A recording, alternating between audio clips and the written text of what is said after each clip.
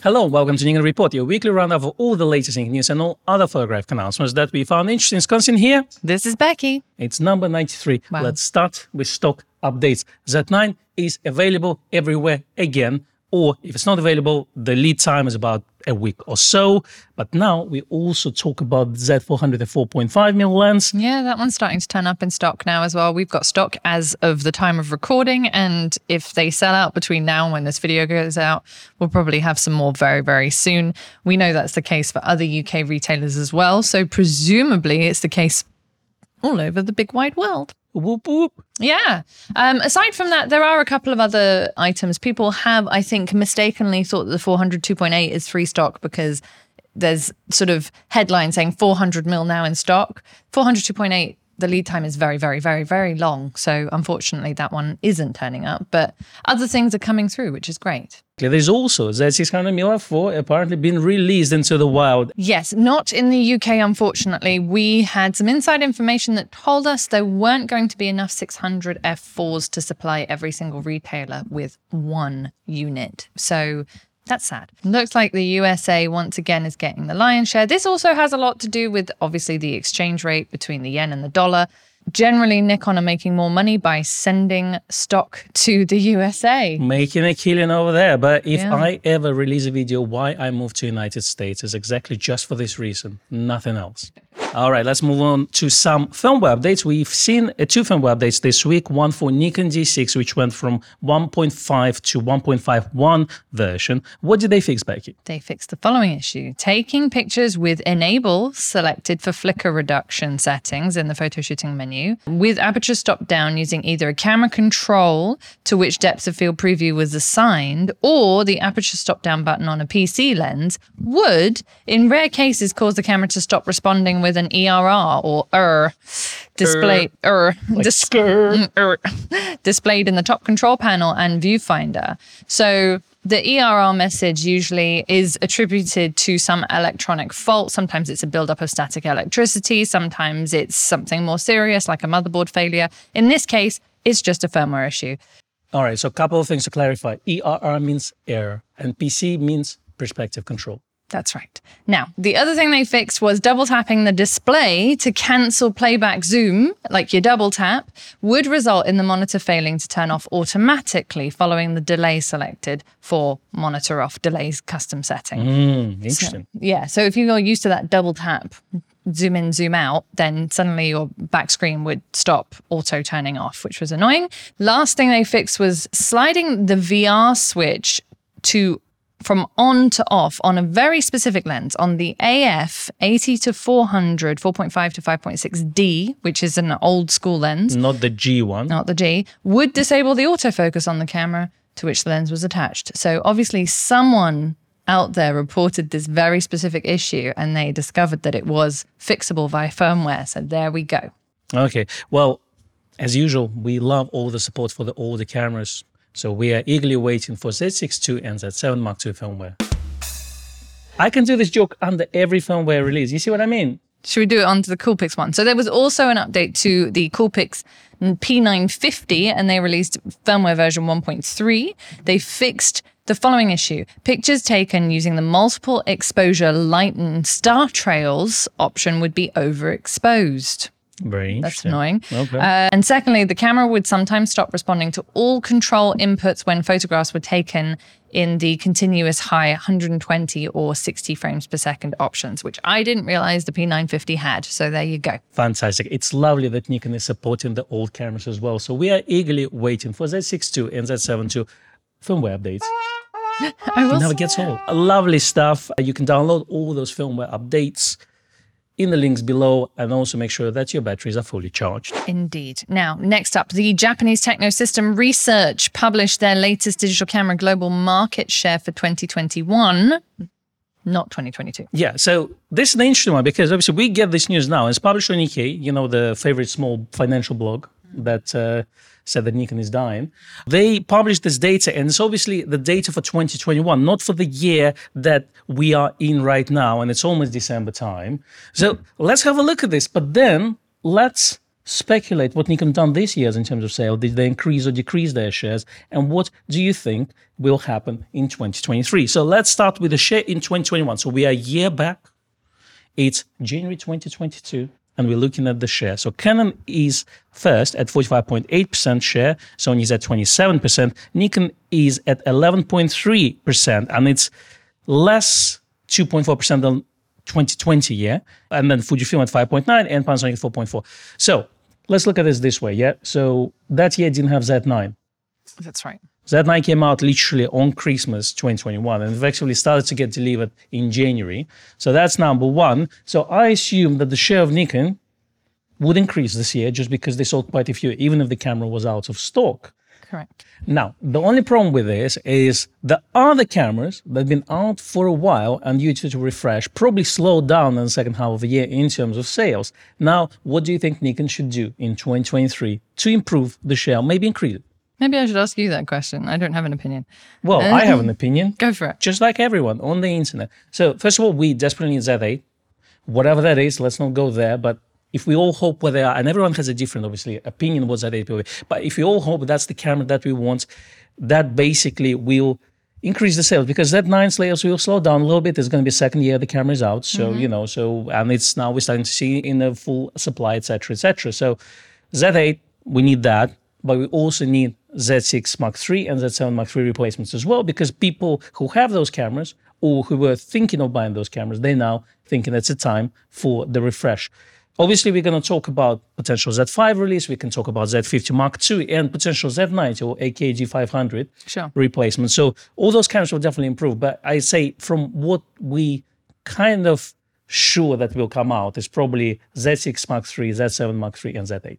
So we're looking at all the sort of semi-pro to pro cameras being next year, as opposed to the consumer cameras. Is that what you're saying? Well, look, consumer cameras are going to be there, and obviously they're going to sell in volume. The thing about this is we now have a list of people who are waiting for this new release of the Generation 3 of cameras. Shocking number of people waiting. Exactly. And if you look at our comments, which is, again, a small sample of people. So it's not people, let's say, who buying cameras from Mumsnet forum or, going to Argus to buy those things. So that will shift volume. Mm-hmm. But at the same time, professional cameras, it seems to be, according to a lot of people, are in desperate need for upgrade. At least they think they are. They think. You know what makes it tricky to look at these numbers is the fact that they're a year old. Yeah, well, that's the whole point of this discussion. Yeah, it makes it very, very difficult to give a kind of projection as to where I think we might be at. I would hope that Nikon would have, based on what I see people are using out there, when we see those surveys and those cross sections of brands that people are actually using, not so much what's being shipped,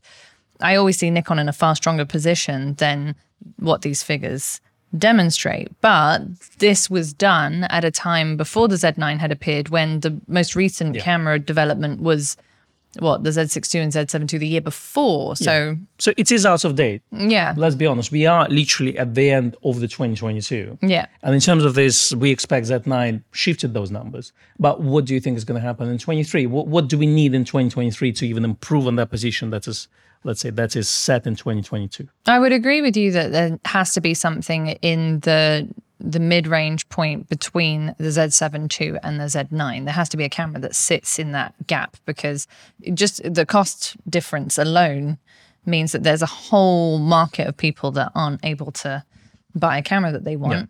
And obviously we've speculated many, many times on what we think those cameras will be, so we won't mention that again. And here we're back again, another week, another speculation. But I do think that DX cameras need a little bit more support, so upgrading the Z50 would be a really, really good idea. Mm-hmm. Having our, D500 equivalent in the mirrorless system would be great. Makes sense. Particularly off the back of the fact that Nikon have now officially discontinued the NBD17, which was a long time coming because the D500 was discontinued quite a while ago, but the NBD17 we still had orders for, so they've now officially discontinued that, and any accessories attributed to the D500 alone. So it would be good to see a mirrorless version of that, and to just support that sort of entry market, or that sort of prosumer market, which is a little bit more, supposed to be a little bit more affordable than the full frame cameras. Mm-hmm. So yeah, Z5, I think that needs an update. Z50 needs an update, and we need one more DX camera and a whole bunch of new lenses. Speaking of new lenses, Yes. and it's interesting a question that Tom Hogan raised in a recent article saying why we hear a lot of people saying, I'm switching to another system. And the regular comments, they say, brand S does the different thing that brand N does, or A and B, or brand C does this and that. And then they talk about lens lineup. Yeah. And what puzzles me about lens lineup when they're talking about brand N is they forget about this whole F-mount system that is already there, which is available via FTZ adapter, which generally is done to make sure that there are no gaps, and then obviously the new lenses will come out. And I think we've seen quite a few lenses came out this year. We've seen a lot of lenses, and actually, if you look at the length of time it took to build the F-mount lineup completely to the kind of final standard, it took them a long time, took a couple of decades. So the fact that we've already got more than 30 lenses in the Z lineup when the system is only 4 or 5 years old is actually astonishing. Yeah, absolutely. I agree with you. And obviously, we'll see more lenses coming out next year. And we all want lenses that everyone's asking for, like 200 to 600s, the 85-1.2s, you name it.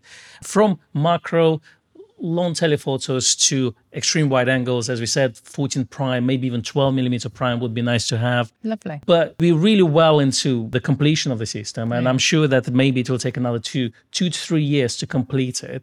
But it's not long, really. We can't really say that the lineup is very small at this moment, I think, especially once you have the F-mount lenses, which people tend to forget for some reason. Yeah. And those are very, very good lenses. Exactly. All right, let's move on to third-party news. The TT Artisan announced a new 35mm f/0.95 APS-C or AKDX lens for Nikon Z mount. It looks pretty. It looks very nice. It does match the aesthetics of the ZFC. So the fact that it's an APS-C lens and they've put it on a ZFC is a nice pairing, I would say.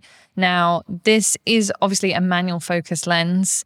It is a 35mm, which is for almost roughly a 50mm equivalent. It's a 0.95. It does look very small and tidy. In fact, from mount to filter rim, it is only 43mm long. So it's not a big lens despite its wide aperture.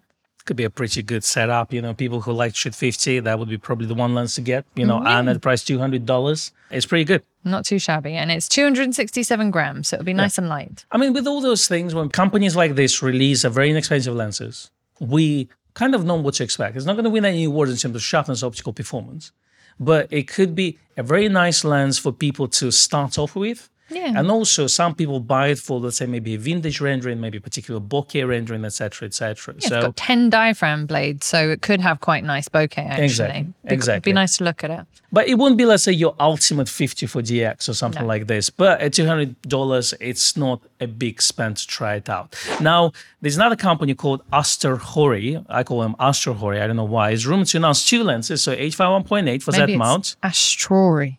Astrory. It could be Astrory. Yeah, you never know. The reason why I say Hori is because there's a Japanese brand Hori that makes all those fight sticks and the joysticks, and that's why I call them Astor Hori. I don't know why, but it's true. But they are rumored to announce 2 lenses. First one is 85-1.8. We don't have any info on this as of yet, just the image. From this image, it looks like it may be an autofocus lens. You never know. It could be a manual focus as well. But the second one, which is quite interesting, is 105 f2.8 tilt and shift macro lens. Ooh.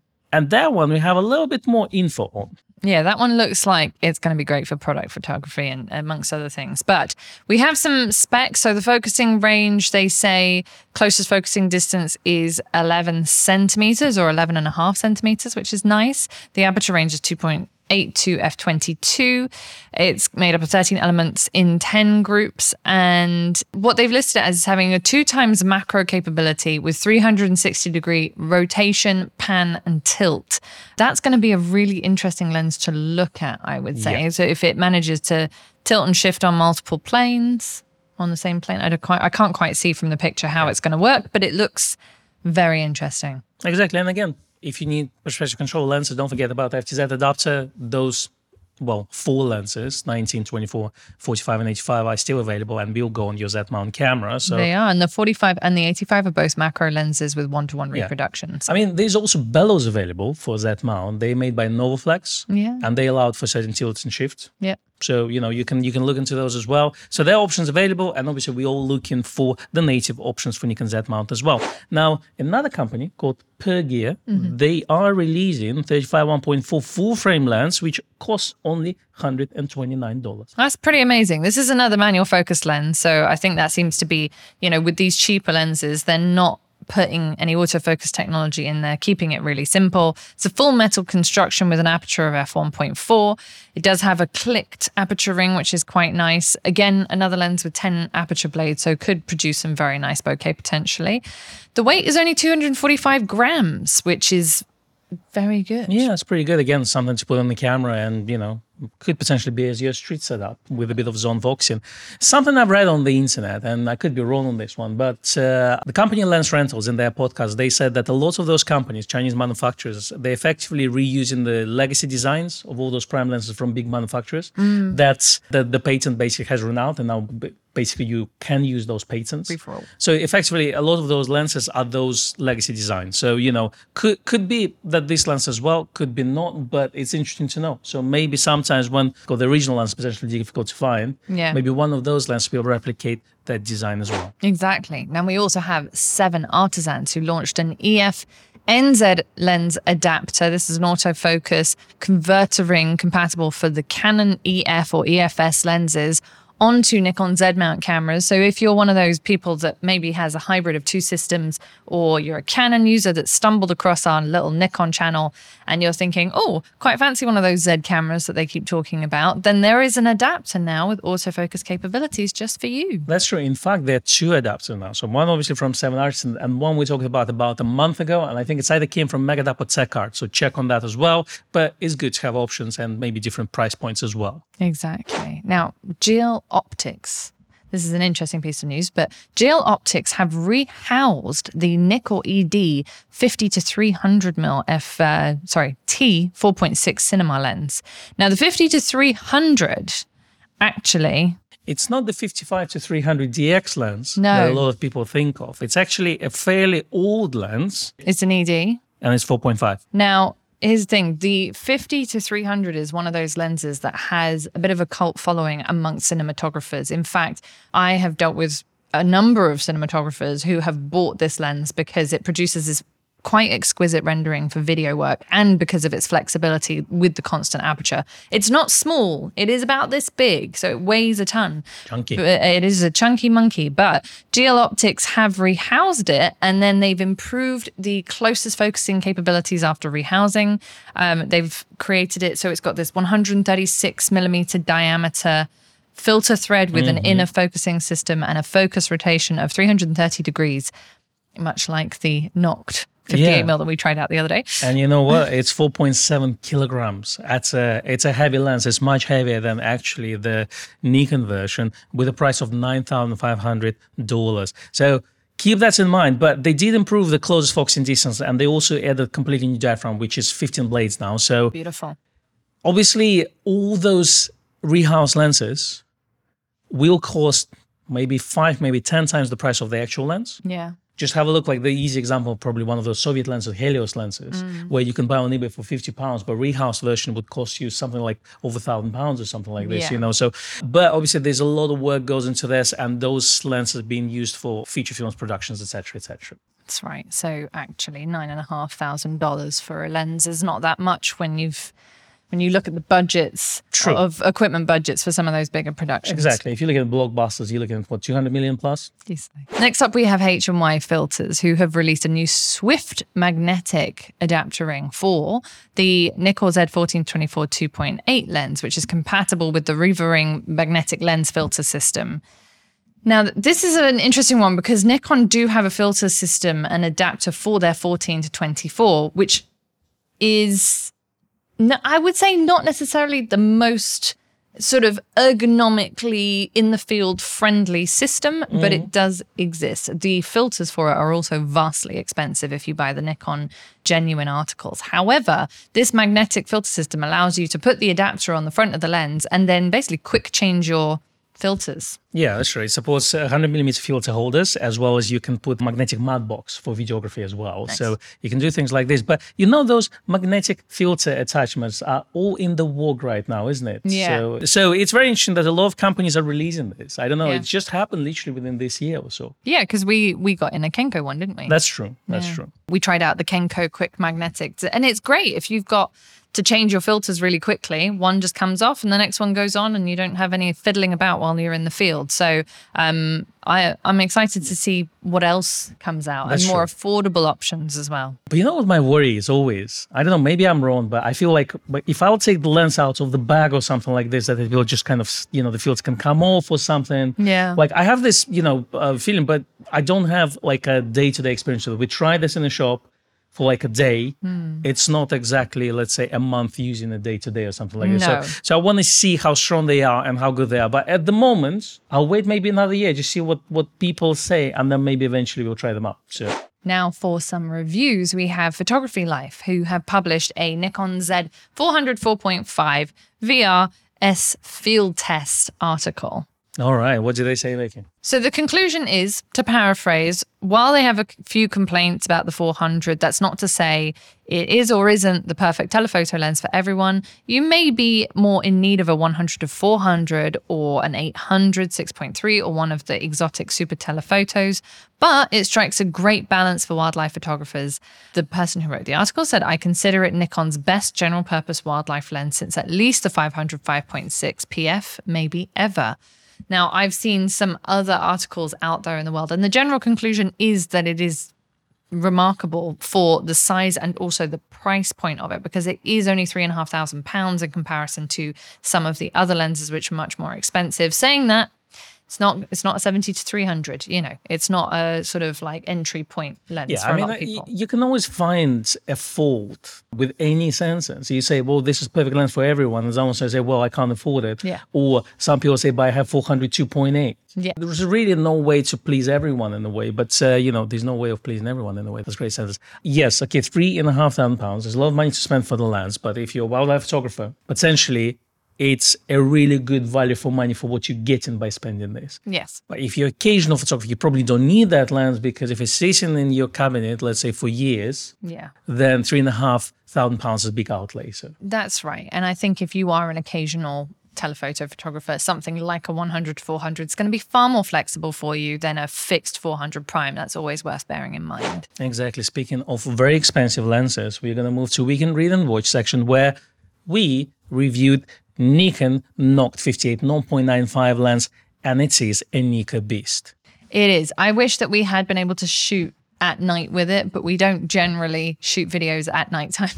So it's not very conducive to videoing, but we should have taken some shots at night. One day. One day we will get one back from Nikon. Exactly. In the meantime, we have Sharpness Showdown. Nikon 600TC versus 800PF versus Sony 600EM and the Nikon 600F4E. By Steve Perry. Yes, now Steve Perry knows his stuff when it comes to wildlife photography, and he has obviously got and used all of these lenses. So that's well worth a watch if you find the telephoto stuff interesting. If I can also add, he is the master of YouTube covers. We should get there. We should just use monkeys with open mouths and the lenses from now on. Brilliant. Million views. And then we have Tom Hogan with a very interesting article, which is called Busting the Burnout. He talks about photography burnout and how to deal with it and escape that if possible. Do you have photography burnout, Becky? I do get it, Yeah? actually. I do get it quite often where I just think, you know what, I don't want to take any pictures now. I just will not. Do you just disconnect your phone, disappear from work, and we don't see you for months? Is that what No, happens? the thing is that the channel forces me to take pictures even when I maybe don't want to. But it is worth reading, because you do get that sometimes. You think, well, maybe I'm just not going to take pictures. Obviously, if it's your job, if it's your living, sometimes it's one of those life or death situations, almost literally, where you have to take pictures to feed your family and keep the lights on. But it is a phenomena that I think all creatives experience at some point or another. That's true. Very, very interesting read.